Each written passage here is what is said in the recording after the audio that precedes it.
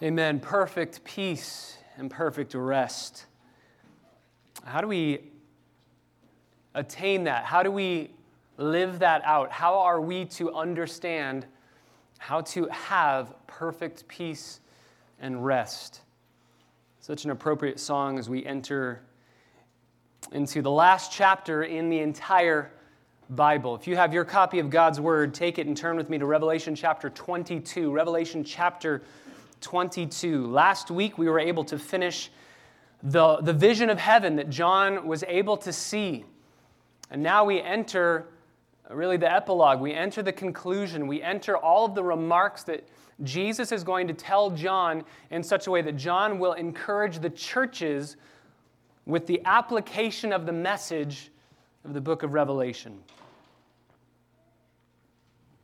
As I was thinking about this section of Scripture, as I was pondering the words here and pondering even the song that we just sang of perfect peace and rest, I wonder what brings you hope? What gives you confidence to get you through the day, to get you through the week, to get you through the month, to get you through the year, or to get you to the finish line in your life? One man said it this way: a man can endure anything if he has hope. That sentence was spoken by Ernest Gordon, a Scottish captain and an author. He wrote the book Through the Valley of the Kwai, which became a movie in 2001 entitled To End All Wars. Through the Valley of the Kwai is Ernest Gordon's harrowing autobiography telling of the account of Allied soldiers being captured by Japanese soldiers forced to build that infamous railway of death between Thailand and Burma during the height of World War II.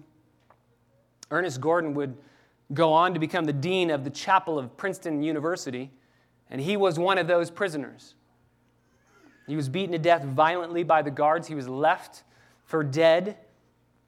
And there were two individuals, both of whom were Christians, who nursed him back to life. One of them was a man by the name of Dinty Moore, and the other was Dusty Miller. Dusty Miller would actually go on to be crucified, literally crucified. Because of his faith, Japanese soldiers mockingly martyred him by affixing his body to two wooden beams and crucifying him. Before Dusty Miller's death, Ernest Gordon remembers a conversation with him where Dusty's joy and confidence and assurance and hope blew Ernest Gordon away. And Gordon said, how is it that in the midst of all of this suffering, in the midst of all of this pain, in the midst of all of this agony, you can have joy and hope? How is that possible? To which Dusty said, a man can endure anything if he has hope. So my question to you is, what is your hope? What is your hope? Where does it come from? So often we see in the world, it comes from the power of positive thinking, right? Just think positively and you'll have hope. We can all say with a hearty amen, that doesn't work at all. It's not the power of positive thinking that gives you hope. Where is your confidence? What is your hope? I can tell you three things that are my hope every second of every day. Number one, I have hope because Jesus has forgiven me. Number two, I have hope because Jesus loves me. And number three, I have hope because he's coming back to get me. That's my hope. And that's John's hope in the end of Revelation, knowing that his sins are forgiven, knowing that he has a great high priest whose name is love, and knowing that he will never be turned away, and that Jesus is coming quickly. This is the Apostle Paul's hope. You remember in Romans chapter 8, verse 18, Paul says, I consider the sufferings of this present time are not worthy to be compared with the glory that will be revealed to us. So I go through the sufferings of this life with hope because there will be glory that will be revealed. He expands on that in 2 Corinthians chapter 4, verses 16 through 18, where he says, "We do not lose heart, though our outer man is decaying, our inner man is being renewed day by day, because momentary light affliction is producing for us an eternal weight of glory, far beyond all comparison, while we look not at the things which are seen, but at the things which are not seen. For the things which are seen are temporal, but the things which are not seen are eternal." Continuing back in Romans chapter 8, verse 24, Paul says, "In hope we have been saved, but that hope that is seen is not hope at all. For who hopes for what he already has, what he already has seen, what he's already enjoyed? But if we hope for what we do not see, with perseverance we eagerly await it." So, what are you eagerly waiting for? And how is it giving you hope? In our text this morning, we are going to see the beauty of the doctrine of Jesus' imminent return. He says that he's coming quickly. Some translations will say soon. He's coming soon. This is the doctrine of imminence. This captures the New Testament's teaching of the at any moment-ness of Jesus' return. He can come back at any moment. That does not mean immediate. Imminence and immediate are not the same thing. Jesus will come back. We don't know when. It is imminent, but it's not immediate. But it's quickly approaching. We can't predict it. We simply are the community of hope to those around us, to show them we have hope that this day is coming. And that hope produces something. It has to produce something in us, or we don't genuinely believe that it's true. Romans chapter 13, verses 11 through 14. You can just write this down. We're not going to turn there. Romans 13, Paul says, because of the second coming, because of our hope in heaven, we need to be changed now. We should walk differently now. He talks about walking with decency. He talks about not in sensuality or in strife or in jealousy or in carousing or in drunkenness, but put on the Lord Jesus Christ because he is coming quickly. Titus chapter 2, verses 11 through 14. "The grace of God has appeared, bringing salvation to all men, instructing us to deny ungodliness and worldly desires, to live sensibly, righteously, and godly in the present age, looking for the blessed hope and the appearing of the glory of our great God and Savior, Jesus Christ." So that hope produces a life change in us today. Peter says the same thing in 2 Peter chapter 3, verses 10 through 15, that because we know the day of the Lord is quickly approaching, we need to purify ourselves today. And as we come to the end of Revelation, John is going to hear Jesus say the exact same thing. Jesus is going to conclude this letter by saying 3 times, "I'm coming quickly," and 3 times, "There is something that must be produced in you because you know the truth of the book of Revelation." So what I want us to do, we're going to take 3 weeks to finish this book, Lord willing. We are going to look at verses 6 through 7 this morning, then verses 18 through 15 next Lord's Day, and then 16 through the end of the chapter the following Lord's Day. But I want us to read the entirety of this epilogue every Lord's Day leading up in these 3 weeks so that we get the entire tone of the conclusion of the revelation of Jesus Christ. Revelation 22, verse 6. John writes, "And he said to me, 'These words are faithful and true.' And the Lord, the God of the spirits of the prophets, sent his angel to show his slaves the things which must soon take place. And behold, I am coming quickly.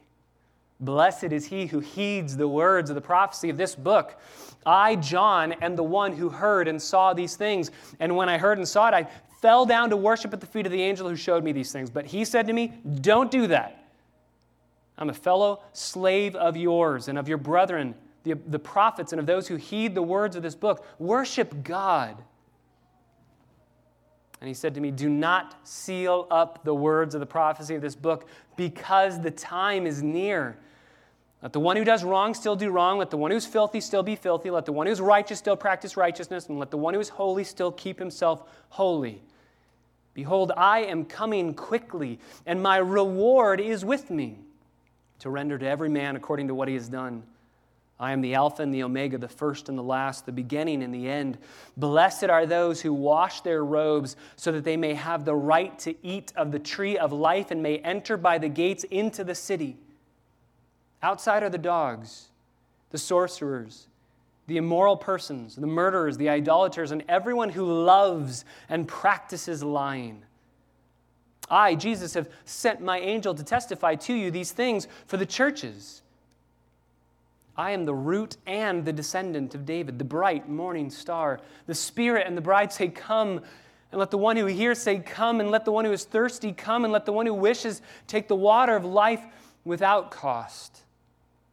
I testify to everyone who hears the words of the prophecy of this book. If anyone adds to them, God will add to him the plagues which are written in this book. And if anyone takes away from the words of the book of this prophecy, God will take away his part from the tree of life and from the holy city which are written in this book.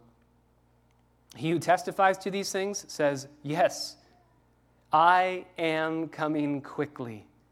Amen. Come, Lord Jesus. The grace of the Lord Jesus be with you all. Amen. Father, what a privilege it is to open your word and to read. We can almost feel what John would have felt as he wrapped up this letter, as he heard your voice, wrote these words down, and then was told, don't seal this up, but share this. Send it to the 7 churches in Asia Minor. Send it around the world. Let them know I am coming quickly, and let that produce in them a life change. God, we want to be transformed by the renewing of our mind this morning. We want the text to inform our hearts, our minds, our affections, our emotions, our wills. We want to be changed. But that's impossible apart from you doing that work of changing us. So, Father, we ask the prayer that we pray every Lord's Day, that you would be pleased to work through your Holy Spirit. Holy Spirit, open our eyes to behold wonderful things from your law. Without you doing that work and giving us the gift of illumination, we will not understand what it is that we are to do with the words that we are hearing. So be our teacher, be our guide, be our greatest joy, our greatest satisfaction, our greatest treasure, and be our hope, both now and forevermore, until we see you face to face. We pray in the name of Jesus, our Savior. Amen. Revelation 22, verses 6 and 7, John sees and hears the angel give him the ending of this book. And he says, the words are faithful and true. The Lord, the God of the spirits of the prophets, sent his angel to show his slaves the things which must soon take pass, or quickly take place, come to pass. And behold, Jesus picks up the pen, as it were. I am coming quickly. These things will soon take place and come to pass. But then Jesus says this, blessed is he who heeds or obeys the words of the prophecy of this book. Blessed is the one who not just hears the words of this book, not just agrees with them, not understands them, but obeys them. This is the 6th of 7 Beatitudes in the book of Revelation. How blessed is the one who obeys these words. So we have to ask the question, how do you obey these words? How do you obey the book of Revelation? I understand Revelation chapter 2 and 3. That one seems easy to apply, to obey. Revelation 2 and 3, the 7 letters written to the 7 churches in Asia Minor, that makes sense. God told them things that they needed to do, things they needed to stop doing. We can obey that. But how do you obey a vision of a great prostitute riding on a beast? How do you obey that? How do you obey chapters 6 through 21? How do you obey these things? That's the question we have to ask ourselves both today and next Lord's Day. I believe that there are 6 different ways that we are to obey the book of Revelation. 3 found in our text this morning and 3 found in the text that we will look at next week. 3 ways that we are to obey. And this isn't a one-time obeying of this book. This is a present tense, keeping, heeding, keeps on keeping, continually keeps. This is a call for perseverance, for obedience, to continue all the way to the end. So, how are we to obey the book of Revelation? Number one, we are to, if we're going to obey this book, number one, we must trust the faithful and true words of our trustworthy God. If we're to obey the book of Revelation, we first must trust the faithful and true words of our trustworthy God. This is verse 6. The angel says these words are faithful and true. They're faithful and true because they come from the Lord, the God who is faithful and true. These words will come to pass. These words are as good as done. There's no way that it will not happen. It would be tempting for us to think, well, maybe it's going to happen, but not in the way that it's going to happen. Or think of all that we've looked through, the good and the bad. Think of all of the terrible acts of judgment that we've seen over and over and over again as we've studied this book. It'd be tempting for us to say, well, that's just an allegory for evil, and evil will lose. It's not actually going to happen the way that it's being described with the demon-like locusts and all these different things. That's not the way it's going to happen. But here, at the end of the book, God says, this is exactly how it's going to happen. Maybe it's the good. Maybe as we've looked at the good, we've meditated on the good of heaven, the hope that we have in heaven. We've meditated on that hope for the last month and a half. I think as we read verse 6, there should be a pause in our hearts because John has to be reassured that this will actually happen. It's almost as if it's too good to be true. And so the angel says, I know it seems like this is impossible, but it's going to happen. Are the promises of heaven so amazing in your hearts and in your minds that you need reassurance? Trust me, it will happen. John has heard such massively glorious statements. A.T. Pearson says it this way: in the end, there will be no more curse, which is perfect restoration. The throne of God and of the Lamb shall be in it, which is perfect administration. God's saints shall serve him, which is perfect subordination. They shall see his face, which is perfect transformation. His name shall be on their foreheads, which is perfect identification. There shall be no night there, and no candle there, and no light or sun there, for the Lord gives light to them, which is perfect illumination, and they will reign forever and ever, which is perfect exaltation. Maybe that seems too good to be true, and the angel says to John, I know it seems that way, but it's going to happen. Wilbur Smith says it this way: all the glorious purposes of God ordained from the foundation of the world have now been attained. In the end of this book, we've seen the culmination of all of human history now attained. The rebellion of angels and mankind is all and finally subdued as the King of Kings assumes his rightful sovereignty. Absolute and unchangeable holiness characterizes all within the universal kingdom of God. The redeemed made so by the blood of the Lamb are in the resurrection and in eternal glory. Life is everywhere, and death will never intrude again. The earth and the heavens both are renewed. Light, beauty, holiness, joy, the presence of God, the worship of God, service to Christ, likeness to Christ, all of these are now abiding realities. The vocabulary of man, made for life here, is incapable of truly and adequately depicting what God has prepared for those that love him. And that's why the angel says, I know it seems like there's no way this will ever happen, but it's going to happen. And that's the way we obey this book. First, we obey by saying, we believe it's going to happen. We trust that it's going to happen. And if you're here this morning and you wonder, is this the actual way that human history will end? Is this the actual ending for everything that we see? Is this how it's all going to go down? The angel puts a divine stamp of approval, of authority, and of trustworthiness on this book when he says the words are faithful and true, and the Lord, the God of the spirits of the prophets, sent his angel to show his slaves the things which must soon take place or must soon come to pass. The angel is telling John, you need to hitch the book of Revelation to all of the Old Testament prophets and prophecy. hitch the book of Revelation to all Old Testament prophets and prophecy. The same prophets and the same prophecies that were given in the Old Testament, the same God that brought those to pass will bring Revelation to pass. So my question to you is, in what way were the Old Testament prophecies about Jesus true? Think about this.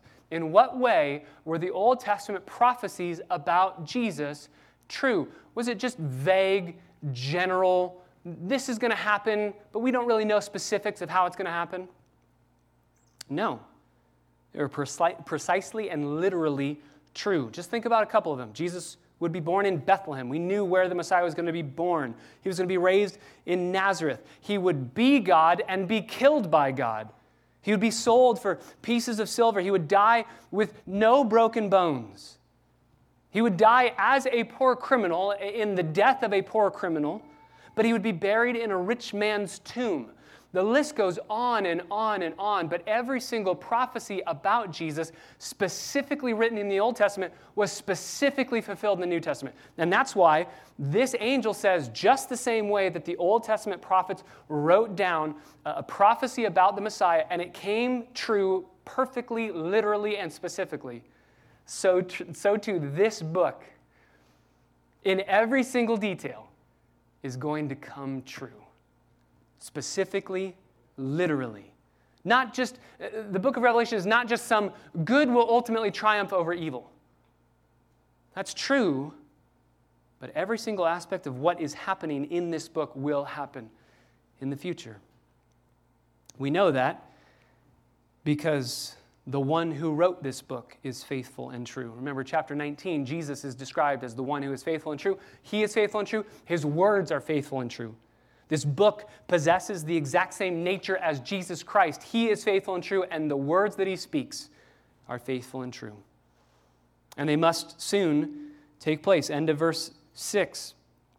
They must soon take place. This is the bookend to chapter 1, verse 1.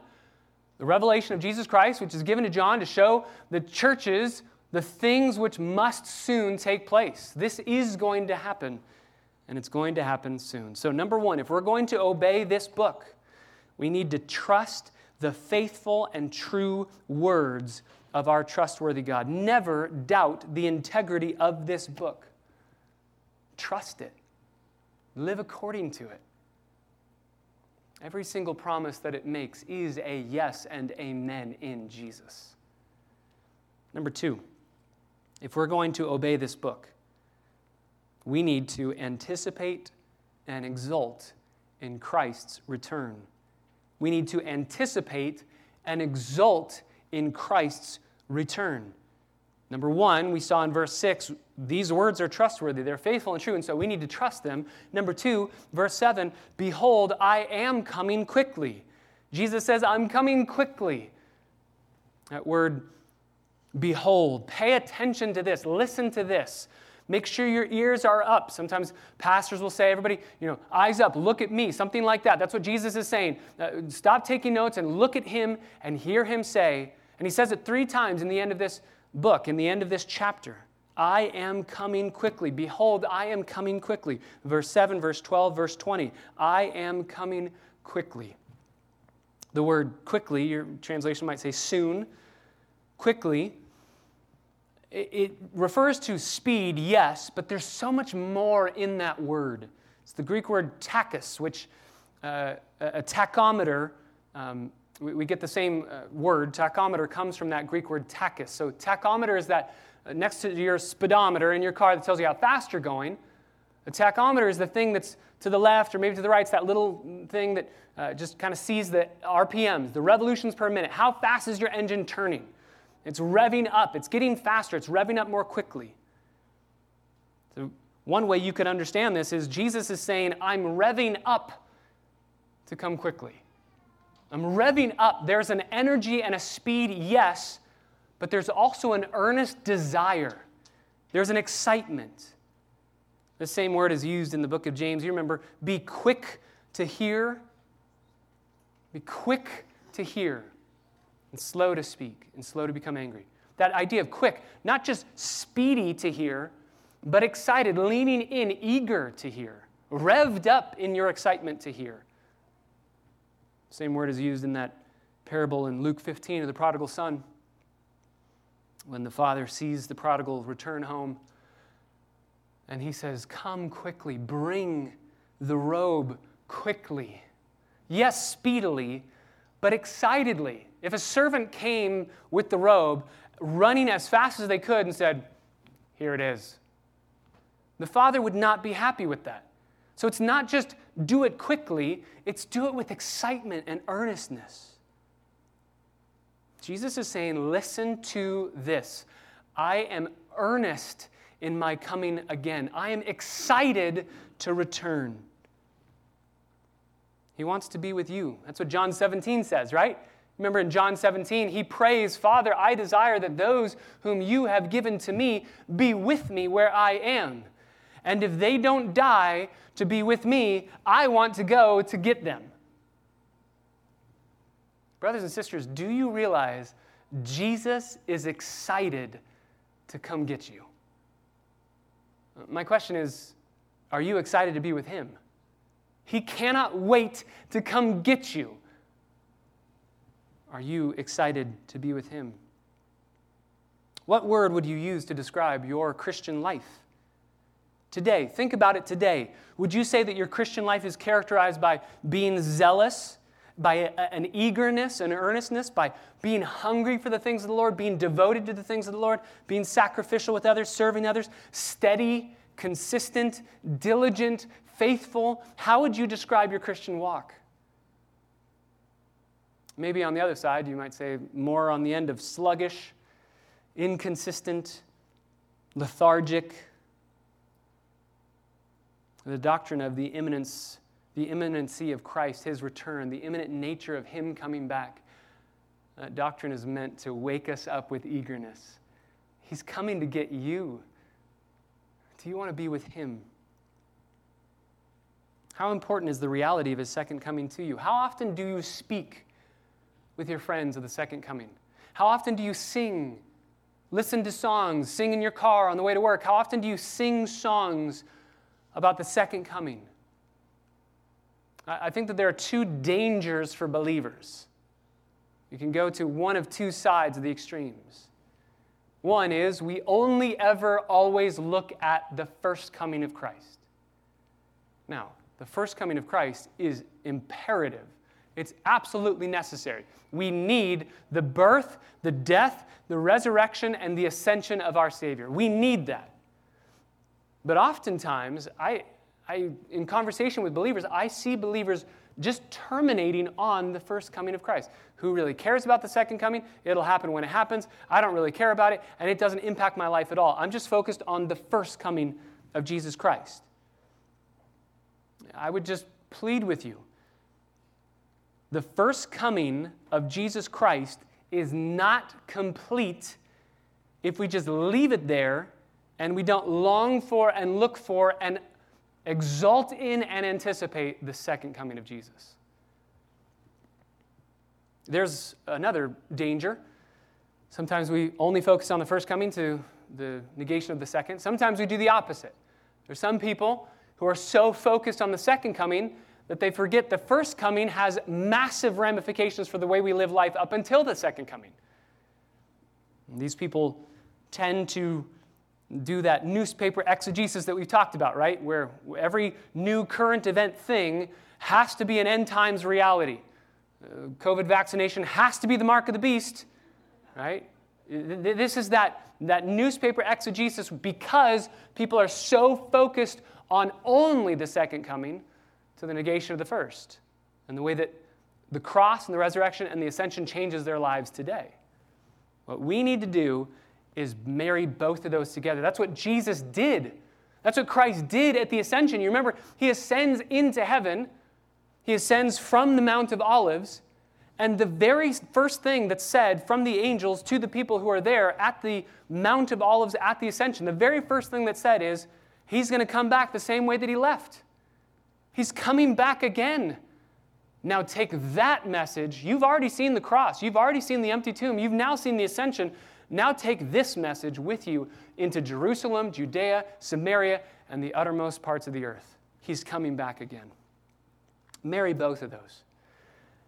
And if you do marry both of those, the first coming and the second coming of Jesus, it changes everything. It changes everything in the way that you live your life. It changes the way that you think about waking up every morning and the job and responsibility you have as a follower of Jesus. In 1789, I love this illustration, the sky of Hartford, Connecticut darkened so much that there were some in the House of Representatives that day that feared that the end of the world was coming. So they clamored for an immediate adjournment. We're done. The end of the world's approaching. It's probably one of those days, you've seen it, right? It's a beautiful sunny day, and then just this massive cloud goes in front of the sun, and you're like, whoa, something changed. That's probably what happened. The Speaker of the House, Colonel Davenport, rose to his feet, and he said these words, "The day of judgment is either approaching or it's not." That's all we know. If it's not, there's no cause for adjournment. And if it is, I choose to be found doing my duty.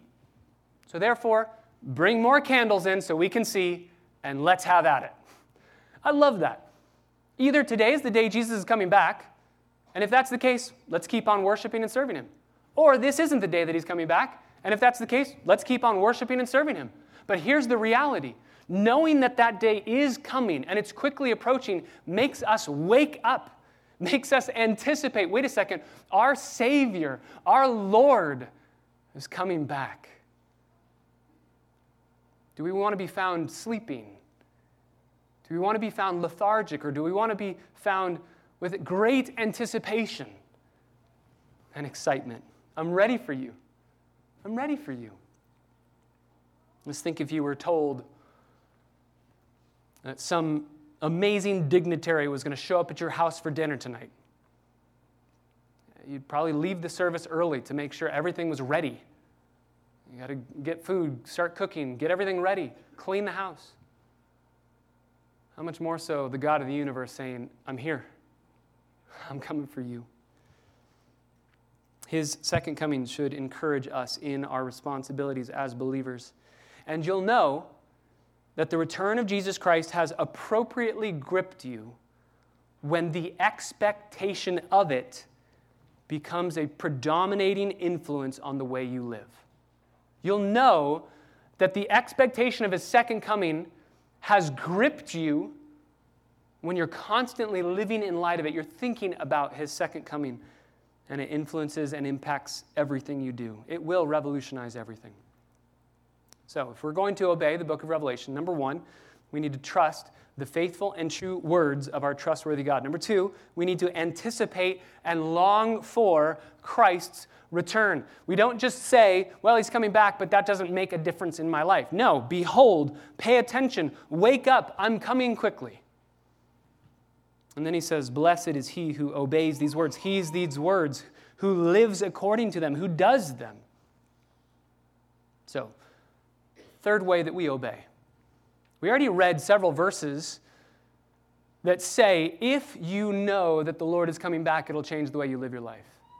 There's one that I left out. So turn in your Bibles to 1 John. This is all over the Bible, but turn to 1 John chapter 3. Just a couple books over, 1 John chapter 3. And this leads to our third point. Not only, number one, trust the faithful and true words of our trustworthy God. Number two, anticipate and long for and exult in Christ's return. But number three, if we're going to obey the book of Revelation, we must prepare ourselves now for his return. Prepare yourself now. If you're going to obey this book, you're going to realize he's coming again, he's coming soon, he's coming quickly, and prepare now for that day. Moral imperatives always grow out of redemptive indicatives. Our duty to God is always a consequence of what God has first done for us. And so what you believe will always determine how you behave. And if you behave contrary to what you claim to believe, then you don't really believe it. For instance, 1 Corinthians 15. The entire argument of Paul is that there is a resurrection from the dead. And therefore, after much ink has been spilled, all the way into the verse 58, he says, therefore, because we know there is a resurrection from the dead, we know there is a judgment in the afterlife, we know there are rewards for those that have lived according to God's word. We know those things. Therefore, we live differently. Be immovable, Be unshakable. You know that your toil is not in vain. Labor hard. The moral imperative grows out of a redemptive indicative. The return of Jesus does the same thing. 1 John chapter 3, verse 1. See, behold, it's a similar word to what Jesus said in Revelation 22. Behold, pay attention to this. Look at how great a love the Father has given to us. Literally, how great a love. You could translate that with the words in the Greek to of what country this love is from. See of what country. This is out of this world kind of love. There is no love like this love. And He has given it to us. He's bestowed it on us. We didn't earn it. We didn't deserve it. We didn't merit it. He graciously gifted us love. And we've been called children of God. And such we are. Such we are. Again, it's almost a reality that's so amazing. It's too good to be true. And so John says, this is what He said about us. And by the way, it's true. It's true. And it's because of this the world doesn't know us, because it didn't know Him. We've been adopted out of this world into the family of God, and therefore, we're in a completely different family, and our old family doesn't recognize us anymore. Our old family doesn't understand who we are, why we love the things we love, why we hate the things we hate. We have a foreign, alien love upon us, so we have become foreign and alien to this world around us. We bear the family name of God Himself, and so we live differently than the world. But that's okay. It's okay not to be loved and accepted by the world if we are loved and accepted by the Lord. He says, beloved, verse 2, now we are children of God, and it has not yet appeared what we will be. I love that. Remember from last week, there were a lot of questions in our little miscellaneous sermon on the realities of heaven and all the questions that we've talked about and asked and wrestled through over what heaven will be like. There were a lot of those questions that we said, we don't know. The Bible doesn't say. I love that. John says that here. We don't know as of yet what will be. Remember from last week, how old will we be in heaven? We don't know. We don't know. John tells us we don't know. Will we eat meat in heaven? We don't know. I really hope so, and I think that there's a way that God will do that, but we don't know. We don't know how that's going to happen. How are we going to do these things? I love John. Well, we don't know. But we do know two things. We know that when He appears, we will be like Him. So we know that, number one, He's coming back. And we know, number two, we're going to be like Him because we're going to see Him just as He is. We're going to see Christ just as He is. Now, that leads to verse 3. These are the indicatives, now the imperatives. And everyone who has this hope fixed on Him purifies himself just as He is pure. If we know that the trustworthy and true and faithful God has spoken these words and says, I'm coming back, and we trust Him, and we long for it, just the way He longs to come be with us. Behold, I am coming quickly. There's an eagerness and a desire for Him to come be with us, and we have an eagerness and a desire to be with Him. That should then lead to this third imperative, this third aspect of how we obey the book of Revelation. We must purify ourselves, prepare ourselves. We know the pure and holy one is coming back to get us. We do not want to be found impure on that last day. Martin Luther used to say, I just have 2 days on my calendar, this day and that day. Today and the day of the second coming. And I'm living in light of that. This day will be lived in light of that day. So, if you have the hope of the second coming, John says in 1 John 3, and Jesus will tell us next week in verse 8 through 15 in chapter 22 of Revelation, you will change your life. You will purify yourself. You will work and live differently. The question is, though, what is the standard of purity? We are going to purify ourselves. What's the standard of purity that John tells us? Just as He is pure. If the standard of purity is looking around and saying, well, I'm better than so-and-so, we might take comfort in that. But if the standard of purity is absolute holiness, absolute sinlessness, perfection, we will look and say, I will always fall short of that. There's no way I can ever attain to that. But notice that that does not change our attitude or our motivation. It doesn't change the energy with which we pursue it. It doesn't affect us in a negative way because it makes us press into the grace that motivates holiness. It makes us press into the kindness of God that leads us to repentance. My plea to all of us is do this today. Do this today. Run to Christ today. If you're here and you're a believer in Jesus Christ, but you are harboring some aspect of sin, or you're harboring some aspect of bitterness, or something that's going on in your life, some unreconciled relationship, you do not want to be found on that last day. Just think about this. You, in your hardness of heart over your sin, you're bitter against somebody else, and you don't like them, and you don't want to see them again, and you're just done trying to reconcile. And you're sitting on your bed, and you're seething over this bitterness. Just, they annoy me so much. And then Jesus comes back. And the last thing that you said before he calls you home is, they annoy me so much. Oh, he's coming back. Jonathan Edwards, when he wrote his resolutions, he said, I want to be doing the very thing that I hope to be doing when Jesus returns. I don't want him returning when I'm in sin. I don't want him returning when I'm harboring bitterness. I don't want him returning when I have unreconciled relationships. I want to be ready and prepared when he returns to say thank you, and I'm ready. Do this now. Brother or sister, if you are in any place where you know the Holy Spirit even now is encouraging your heart to deal with something, deal with it now in light of the second coming. Purify yourself now just as he is pure. Press into the grace of God and say, I want to be done. I want to be done with that sin. I want to be done with that bitterness. I want to be done, and I want to cling to Christ. If you're here this morning and you don't know if you are saved, you do not know Jesus Christ, you don't know the hope that we have in the second coming of Christ. Maybe you hear about Jesus. Maybe you've heard of Christ before. Maybe you've experienced some level of Bible teaching. But you just kind of say, I don't get it. I don't understand. Why is it so great that Jesus is coming back? I just praise the Lord that if that's you, you're here this morning. I praise God that you're here to hear this message because God in his grace has brought you here to tell you you have been given grace. You have a chance today to repent. That's what we've been studying in the book of Acts. Behold, today is the day of salvation. Turn now. Turn today. What are you turning from? What are you turning to? You are turning from sin. What we in our flesh love so much, Christ in his grace came and pulled all of our sin and put it on himself on the cross and was punished in our place, bearing our penalty.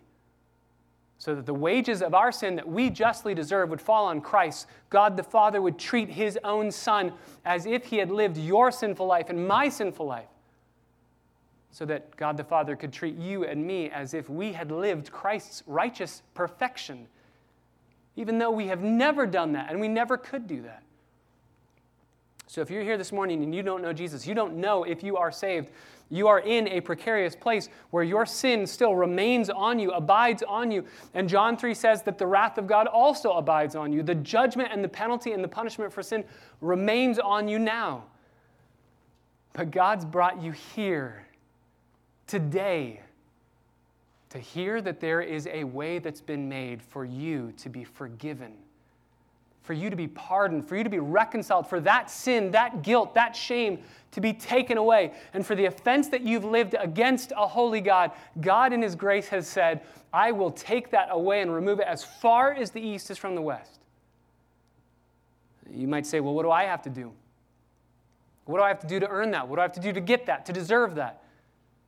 The answer is nothing. In fact, the Bible would say that if you try to earn God's love, if you try to do something and say, Lord, Lord, I did all these things for you, on the last day he'll say, depart from me, I never knew you.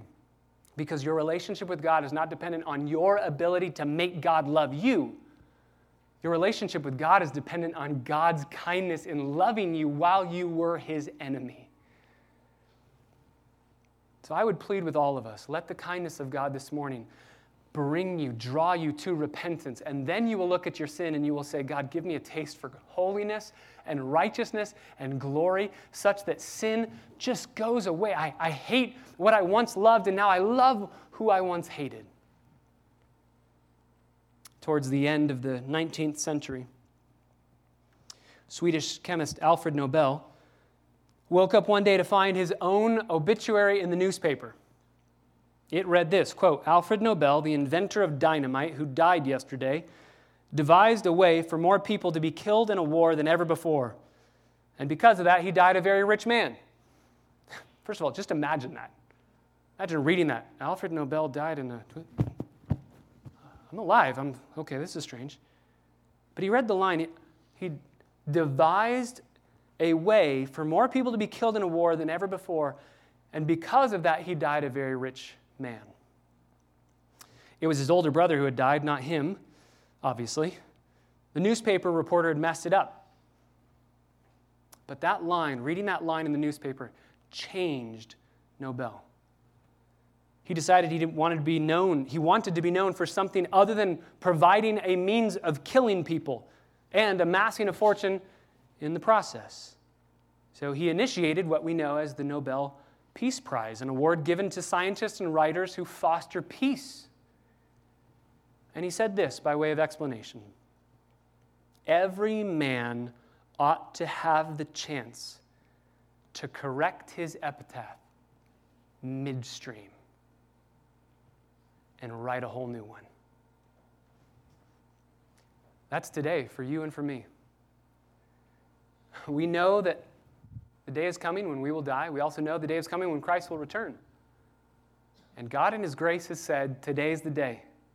Repent. But the reality of the gospel is it's not. Repent, start working harder, and write a new epitaph for yourself. No. The gospel says, turn to Christ, who will write the new epitaph for you. And what will that epitaph say? It will say, well done, good and faithful servant.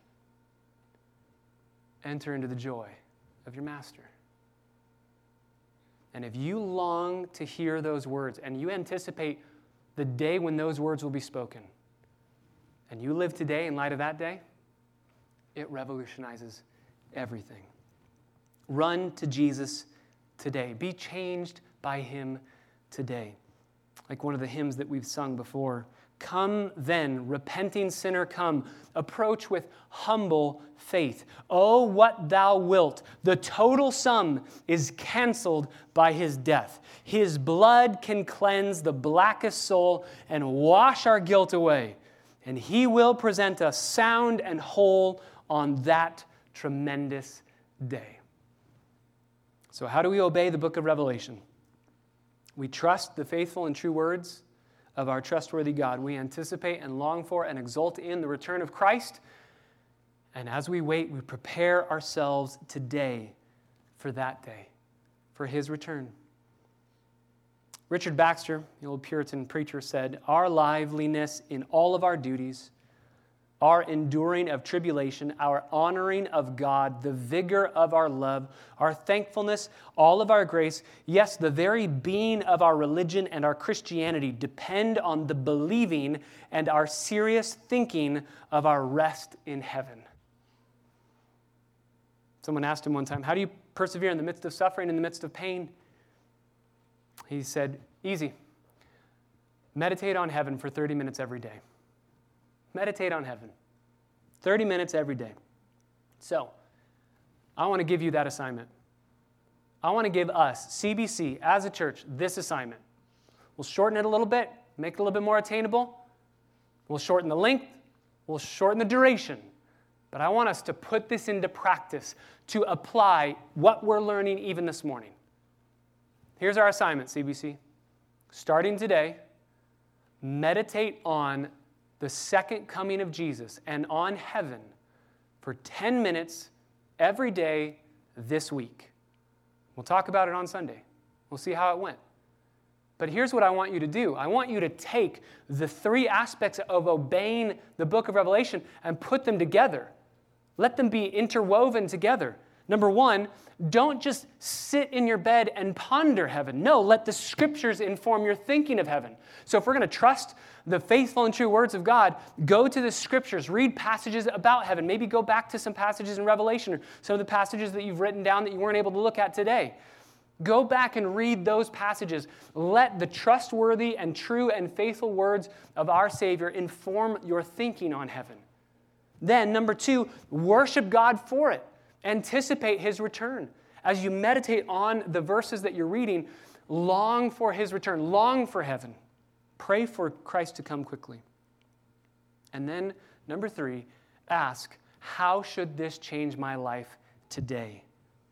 How should this change my life today? 10 minutes every day this week. Start today. As you go out to lunch with somebody, as you go hang out at somebody's house, you're all welcome to come over to my house. As you go hang out, start today. Open the Bible, read a passage, and start meditating on heaven together. Take all the problems in your life, all the problems in this world, and throw them into the mix of the glories of heaven. And encourage one another. As the community of hope that we are, it'll be worth it all that day. He's coming quickly. He hasn't forgotten. He's not slow to keep His promises. He's waiting for more people to repent and to turn and trust Him. So go out into the highways and byways and tell them that Jesus is the Savior that they need, that can satisfy their souls beyond anything they could possibly comprehend. Live in light of that. And that day will change everything. Father, we thank You so much for Your word that is so powerful, so practical.